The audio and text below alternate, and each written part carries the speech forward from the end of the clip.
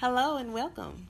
Welcome to Inspiring Hope, where we encourage you to have only positive expectations through self care. I am your host, Tracy Williams, and today you're going to be tuning in to a section of our Self Care Saturday show called How White Privilege and Black Lives Matter Movement Mixes and How You Can Help. All right, we're going to get started today. Let's get it. Let's go, y'all. What is like your first experience with racism and how you noticed it, and how did that make you feel? Who are you with? Wow, that is a wonderful question. I was privileged. We'll start it out really topical. I was privileged growing up to live in kind of this very liberal, spiritual, rose-tinted glasses bubble. And so I really don't know that I had a profound experience with really internalizing racism until I was a lot later in life than a lot of people. And so when I went to high school, I went to one of the most diverse high schools in my district. And I transferred out of a wealthier, more distinguished school district, if you will. And when I transferred in order to pursue a program that was offered at this other school, I was met with a lot of concern and criticism, both from friends and then other parents in my community, surrounding that it was, in my community, was the ghetto school, or that the school was in some way dangerous or harmful, or that there were all these negative things that came out of the school, or the students didn't learn very well. I had a really hard time understanding that until I was in school and I understood that the demographics looked vastly different than where I had been transferring away from. And so over my 4 years at that school, as I came to understand the reality and the actuality of the community that I was in there, I realized how profound my understanding of this community that I lived in was being stigmatized based on the color of the skin of the students who went there. And that was my first time of having a really visceral experience with racism.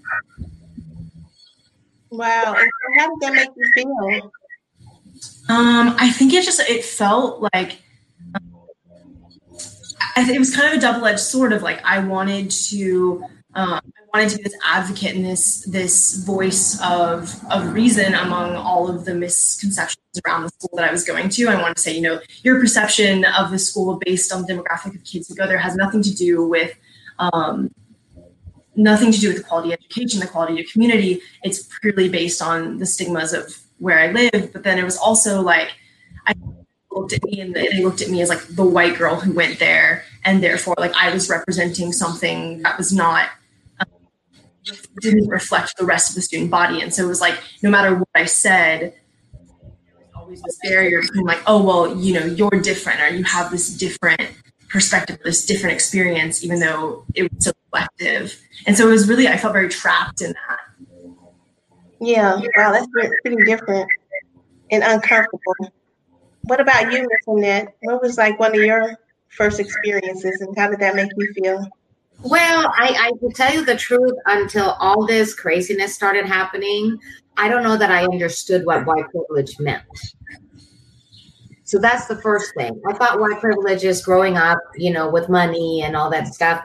So my understanding of that, it took 53 years for me to understand that. Now, being from Costa Rica, being Latina, I came here to go to KU 33 years ago. I've seen discrimination because of the color of your skin. To my friend that was also from Costa Rica that looks Latina, but not against me because I didn't look Latina. I look very white. So it was in college that I started to realize, why are we being looked at different? We're the same. We're two women. We're from Costa Rica, whatever you want to say it. But she was being looked at different. And that was very uncomfortable because I didn't feel it for me, but I felt it for her. And it was weird. It's like, what is wrong with people? I'm very vocal. So that was probably kind of the first thing. I grew up in another country. So maybe things were a little different when I was younger. I never saw color. But bringing it back to today is understanding that even though I don't feel those pressures and I don't feel that discrimination, that I have a voice. and that we need to say this is not okay. I may have not experienced it, but it's not okay. You know, that's, and I get goosies when I say that, because I cannot put myself, Tracy, in your shoes, or Jessica in your shoes, or anybody's shoes, because I have not lived that life, but I can do something about it. I can educate people. And I think when I put that banner on my Facebook group about that, the little education of what white privilege is, I'm sure I pissed off some people, and I don't care. I almost cursed, but I didn't. I don't care, because education, this is what I do for a living. Education is key, no matter what aspect of our lives. But I did have a very uncomfortable situation years ago in Macon, Georgia, driving with my other Latina friend to Florida, and we stopped at a diner, and that was the first time that I've ever been scared. And it's because we were talking Spanish, and it took a moment of silence, and we left, and the whole restaurant was looking at us because we were different.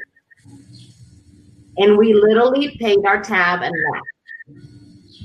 So that was the only time I have felt scared because of the language I was speaking or who I was with, and it was one very uncomfortable encounter in 53 years. I cannot imagine a daily encounter because of the color. Yeah, thank you. That's powerful to be able to notice that that you never felt that until you were like 53. Then, boom, all of a sudden, and you feel so uncomfortable that you want to leave. And I love how you compare that to how people can feel that every single day, no matter where they are. And just imagine feeling that and having everybody around you saying, "Oh, it's in your head." Oh, it's just a mindset, but it's such a reality. So I appreciate you saying that. Thank you so much for saying that. I appreciate that.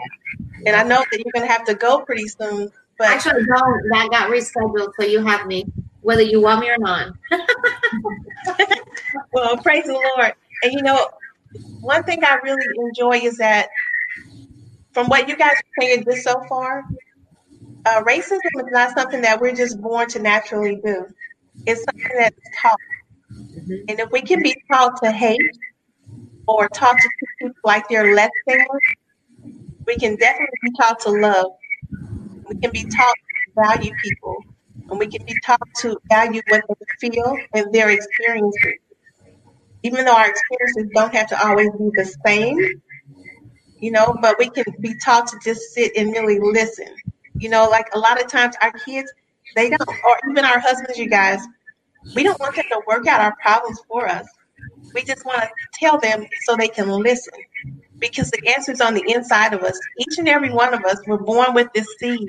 We're born with a seed of love inside of us. But it's up to us that no matter what happens, we allow that seed to be nurtured and to be cared for and to watch over it. We all have a responsibility to do that.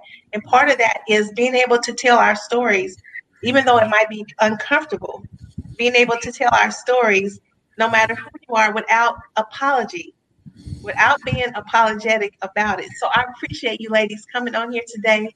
I really thank you so much for that. And so I'm just going to move real quickly to Miss Jessica McClellan. I like her last name, so I like to get to McClellan. So Jessica, we know that you are an advocate for the voiceless, and you've been through some things, domestic violence and different things like that.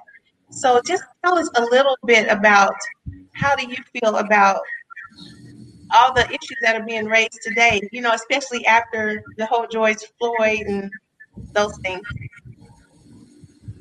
Well, that's, my belly is bubbling because it's been my entire life. George Floyd is nothing new. Unfortunately, it's nothing new. What is new about it in 2020 is that there was a video that has awakened the consciousness of the privileged. Any Black person, you and I haven't even asked you this question, but you would concur that this is nothing new. Am I correct? True. So any Black person would concur universally that this is nothing new. The George Floyd video was heartbreaking, and it has awakened the consciousness of a people, specifically the privileged. And I'm so excited to have Mariah on the call or on the Zoom or the platform today, because something was told to me a week ago, and it is so paramount. And I hope I get it right, but if I don't, you can get the gist of it. My grandparents had no choice but to accept it. My parents questioned it. We questioned it, but this new generation is demanding change. So thank you so much, sweetheart, dear heart, for using your privilege and using your voice and joining with us as a human race to dismantle the systemic hatred and racism that has been inbred in the DNA of a people. And when I say inbred, my sister Annette, love you, but that's a prime example of inbred when you don't realize it for one time in 53 years. This systemic racism in America is inbred in people, and they don't even know it, even Black people. Because it's like sometimes we expect to be treated a certain way, like you were, Annette. We know that we don't go to this part of town. When I was your age, or when I was in high school, there was no way I was going to Lee Summit. Am I correct, Tracy? You do good to get in Grandview. And if you moved to Grandview as a high school student when I was in high school, you were really something. You know, the parents were doing really well. So this is what I'm saying. I'm excited about the changes that are coming forth. I'm excited about collaboration. I'm excited about the allies. I'm excited about Annette and Mariah and all of my brown and my white sisters that are coming with the Black sisters and brothers. And we're saying we're not going to have this, and we're not going to accept this anymore. Period. Point blank. And so I'm excited about the things that are happening. Unfortunately, I believe that Jesus sent his son as a sacrificial lamb for us. And I believe that many, many, many Black men and women that have been, and brown women and brown men that have been lynched and castrated and brutally murdered have been. And so how dare I not use my voice to make their murders not in vain? I love that. I love that thought. That last thought that's really powerful. That's powerful. I was just looking at a quote that I had been kind of meditating on this morning and last night. And actually I put a picture up of it, a young lady about, silence. And the quote is, here's a thought, that white silence is violence. It actively protects the system. And when I say system, I mean every type of system that we have, whether it's a political system, our school system, when it comes to pricing of things, it's just like, imagine playing the game Monopoly for 400 years. Monopoly, where some neighborhoods this costs this, some neighborhoods this costs that. And just because you live in that neighborhood, it doesn't matter what you're like on the inside, the outside, how nice your house is, none of that. Doesn't matter how much money you make. Your insurance is going to cost more. Or you might not even be able to be insured. Those type of things. So I was just looking at that, like white silence is violence. It protects the systems. It also says I'm okay with the way things are. And mainly because it doesn't affect me, because I have this white privilege. And you know what? White supremacy is a system that you've been born into. right? Whether you know it or not. And sometimes some things, no matter what it is, no matter what you're talking about, they are so ingrained in us that it becomes unconscious. So we just go along with it and we don't even notice what's going on in the background. And I'll make this really plain. It's like walking into the store 2 months before Christmas. You're going in the store to get one thing, but you come out with something totally different. It may be that one thing because of the music that you hear in the intercom. They might be playing Christmas music, so you get in the Christmas mood. Hey, I'm going to buy some stuff for the tree. I'm going to buy this. Oh, this is on sale. You get caught up in it. But we have to learn to be able to have the conversations that are uncomfortable, to hear the stories that don't sound good, to be able to listen to somebody's story, imagine that, and imagine them, how would you feel in their shoes for a day, just like Annette said, for one day. Imagine yourself in those shoes for one day and how uncomfortable that could be. So, yeah, I just wanted to throw that in there, because the system, it protects you. When you have white privileges, you get protection, right? You get power that comes with that, and you don't even know it. Yeah. And it really, I can just say, it kind of flips me out when you have friends and they just, they think that it's all in your head. Oh, that just happens every now and then. No, not true. And so, again, I just want to get to the point of, hey, we can agree to disagree. That's fine with me. But, I put a note in the comments before we even started. Jessica has a book, and I want her to tell us a little bit about this book. Some things that people can do that are in white skin. Because when I say white people, I don't mean just Caucasian. I mean, other white skin, especially Jewish people. Yes, I said it. Yeah, I know they went through some things, right? Got the reparations and all that.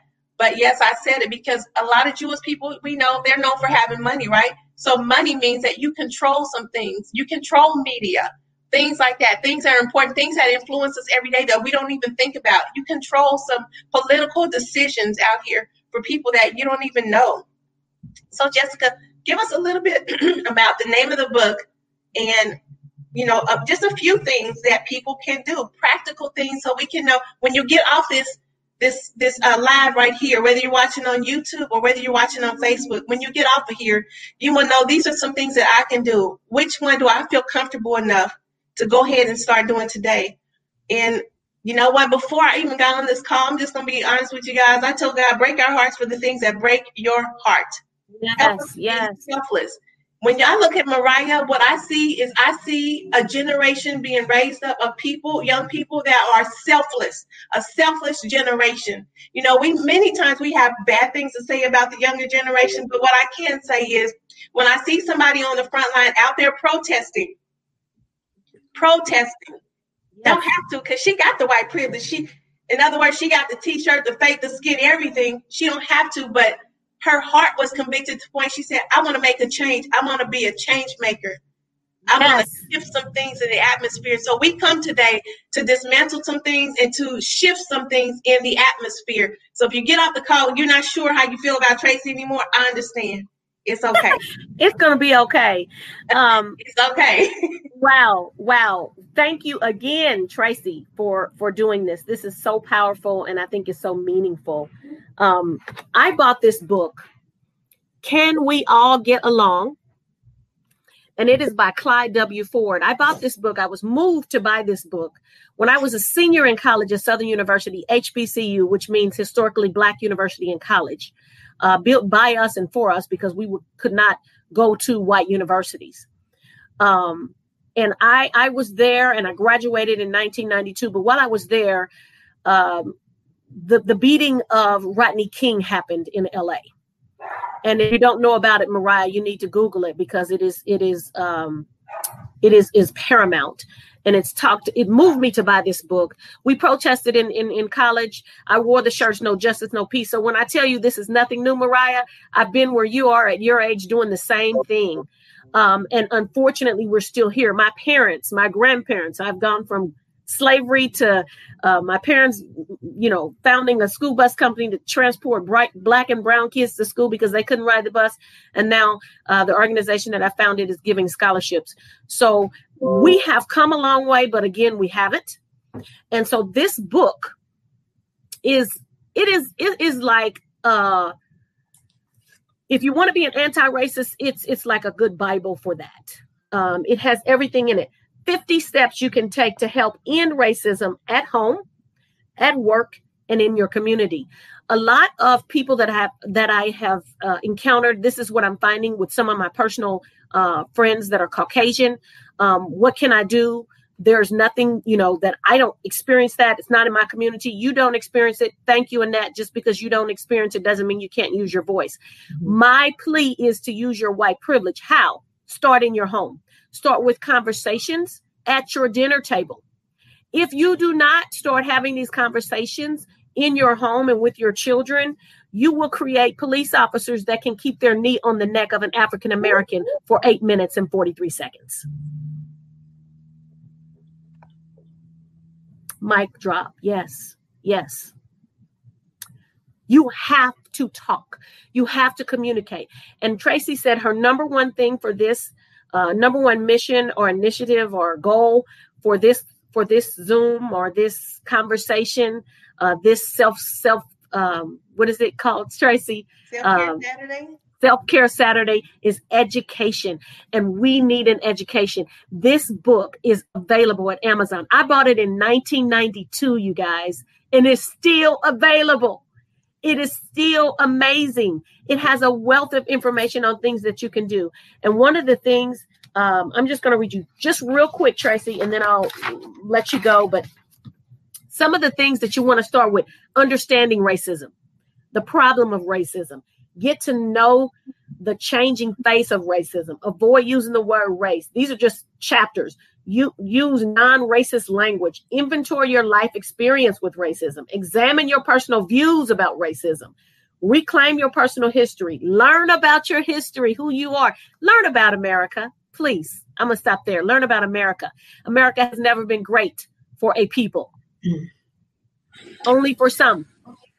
America was built on the backs of slaves for free.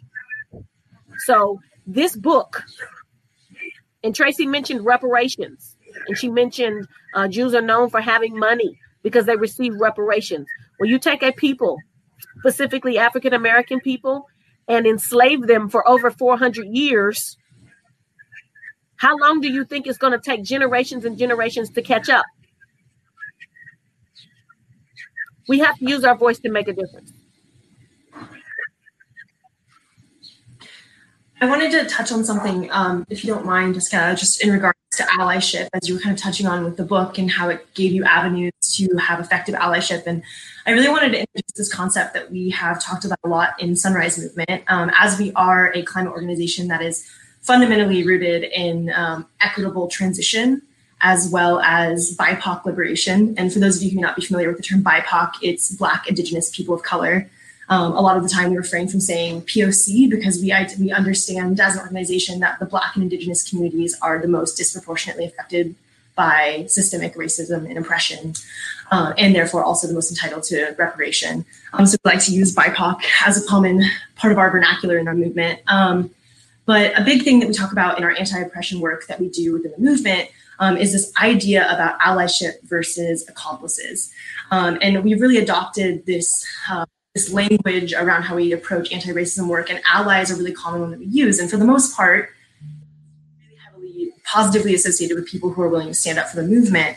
But it also represents this sort of passivity around activism. An ally is a fan in a stadium. It's somebody cheering people on. They're sitting there in their comfortability and in their privilege, and being able to say, you guys go do all the dirty work. We're going to stand up here, but we support you, and that leads into so many unhealthy forms of allyship, like optical allyship, which looks like, you can share a Facebook post or post a black square on your Instagram and call it allyship. And you've done nothing to further the movement or amplify the voices of your BIPOC community.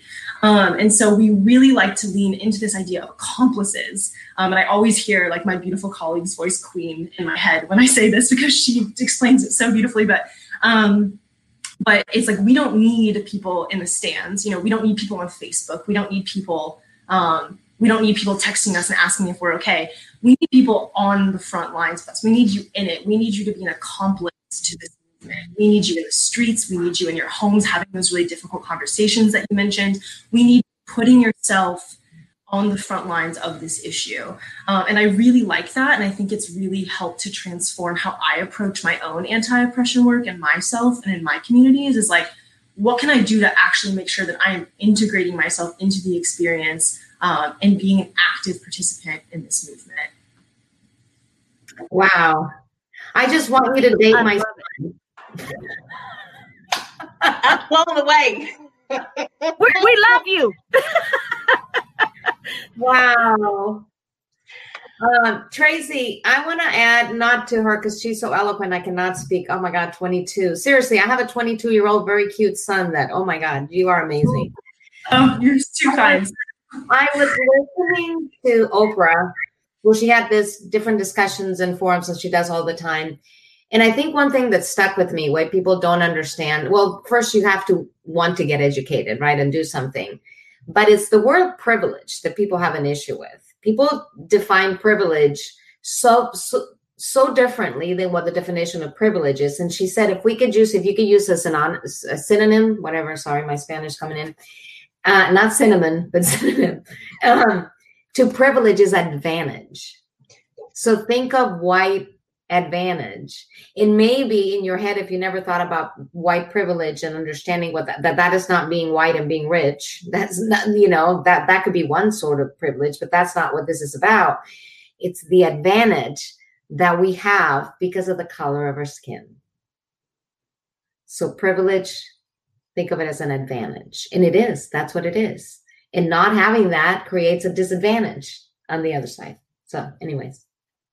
Yeah, I thank you for that, Annette. I think that's awesome that you broke that down that way because yes. I have found in my friendships too with white women, I'm not privileged, just, and so you sharing it that way. And I've shared it that way as well. If we both walk into a store and you're treated with respect and I'm not, that's white privilege. It has nothing to do with how much money you make. Yeah, it has it all done because somebody said I grew up. I had a conversation with somebody said I grew up with nothing, very poor, and I said I understand. Well, I didn't, so I don't necessarily understand that, but I hear what you're saying. But this is not what the term white privilege means. Is the advantage simply because of the color of your skin, not necessarily of your pocketbook. Even though, like Tracy said, when you do have the pocketbook and you do have the advantage, then there's a responsibility that comes with that because people listen.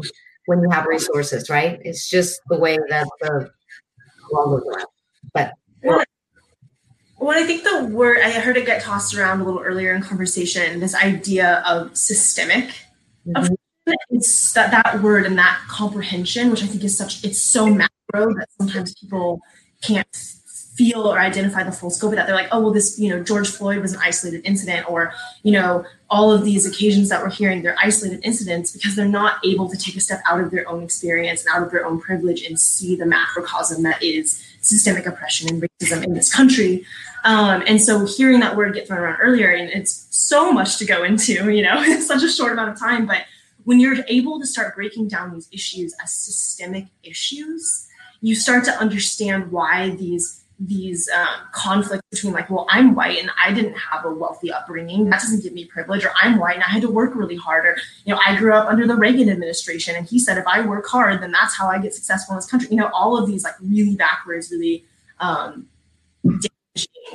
ideologies that have been inbred, as you said, within the American culture, kind of start to unravel and become irrelevant as you look at it on a systemic scale. And that's something that like, if there's anything to take away from a conversation about race or oppression in this country is like do the work to understand that this issue transcends whatever event you thought was not a big deal or that you thought people were overreacting about. This is quantum in how this country was founded. It permeates every system that we operate within. And so that kind of immediately dismantles a lot of that argument of, well, I'm white, but it's like, you're white, but you're white, and that trajectory of how you're able to navigate and access opportunity in this system. Well, that's what you're saying is I just want to say one point. I love it. And what I may have said it earlier was the voice When I say ally, I don't mean a Facebook post or something like that. I mean like what we're doing here and what you're doing the work. Allies that work. But as far as the voice and the power of the privileged, I have put this on social media and I've been saying it, that the privileged who hate will continue to hate until the privileged who love join with us and speak up against the injustices of other human beings that are non-white. And so that kind of goes in with what you're saying. It's the privileged, and we have to let them know that they're privileged. When you speak, when your voice speaks, when Annette voice speaks, it can very well, in many situations, out-trump Tracy's and mine. And we could be saying the exact same thing. But there is a privilege with your color. And when your color speaks, it's golden. That's why you have what you call Karens calling the police on Black men, because of the power of the white woman's voice. And that's why I am so intentional in pulling us white women together and us Black women together and us brown women together, because the power of our voices collectively can change this world, period. Absolutely. And I know in my personal anti-racism journey, I'm trying to find this balance between using my voice and understanding that element of privilege, and using that to the advantage and to amplify that of my Black sisters and brothers, as well as also understanding that white voices have controlled the narrative of this country since its foundation. And so how do you release control? And I think this is where a lot of people get really tripped up in this work as well. It's like, you have to release control of the narrative. You have to hand over the narrative to a voice that is telling their story and their experience, and amplify that while also understanding the privilege that you had just mentioned about how optically and culturally it's received differently coming from two different bodies. And that for me is, I think, part of the work I'm doing right now is like, how do I amplify but also use my voice, and where do those, and it's challenging. It's challenging work, and to sit with that duality and to sit with that awareness and understand when it's appropriate to use your voice and when you need to be using your platform and your privilege to amplify the voices of others.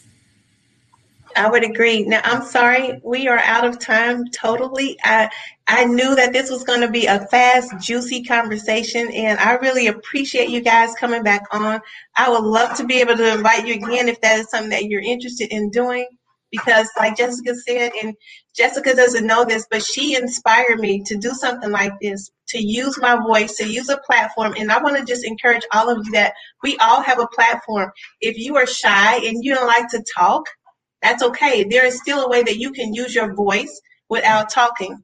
You can start a blog and you can talk when you write. And people, one thing about writing, when you put it out there on social media, it's out there. It will stay. It will last. When you go to a protest, you don't have to be the loudest one in the crowd. You can just hold up your sign and you can be right there. You don't even have to have a sign. You can be there to stand in front of somebody, the Black girl or the Black guy that was getting ready to get massacred by policemen just for being there, and because of the color of their skin. You can do that. Now, I got a really good question that I want to ask, but I got to keep to my word to be on time. Seriously, because I was going to go to Rosewood next. And so I know Rosewood, I know that we can do a little talking and some educating there. But I want to encourage you. I won't be back next week, I don't think, but I will be back the following week. And I'm going to have a lady on here, Carolyn Hammond. Some of you guys know her. She's awesome. And hopefully a few more. Mariah, I would love for you to be able to come back. This young lady has set my heart on fire. Really, I'm seriously, and I appreciate you, Annette. The things that you have said have really sparked some interest in us. And I think that we have done what my vision came to set out to do, was to shake some things up, whether it's emotionally or whether it's in our mind, and to educate us on what can we do, no matter what we are, where we are, who we are. We can all do something, because I will tell you this, it may seem like white privilege is a thing, but here's the thing. Everybody in society is affected. When one person is affected, we're all affected because we are all connected, whether you like it or not. I hear that in the that messing up because of what I'm saying, but we are all connected, whether you like it or not. So when one person hurts, it hurts the next person. I know for me and my family and many other families, we're all Black, right? But I am sure if I do end up having a grandchild, my grandchild will be mixed. And I know a lot of us are in that situation. So just think of it like that. Just when you see somebody on the highway, you don't have to talk, and you see that they may be pulled over and be mistreated. You don't have to talk to get out your phone and start videotaping and streaming live. It ain't nothing extra. So whether you're shy or not, you have a voice. Use your voice. Speak up. Don't let white privilege take you down the road or the wrong road where you just use it for pride, but use it humbly and use it wisely. And so I just want to leave you guys with that today. And some of you already know I still have this thing going on, a challenge that I want you guys to keep praying that prayer of Jabez, 1 Corinthians 4, 9, and 10, that God will bless us indeed. Make it as specific as you possibly can, that he would enlarge your territory, that his hand would be up on you, and that he would give you peace and you would cause pain to no one, not even to yourselves. So if this conversation has disrupted your thinking, has broke something in your heart today, my job is done. Peace out. Love you all. Thank you. Thank you.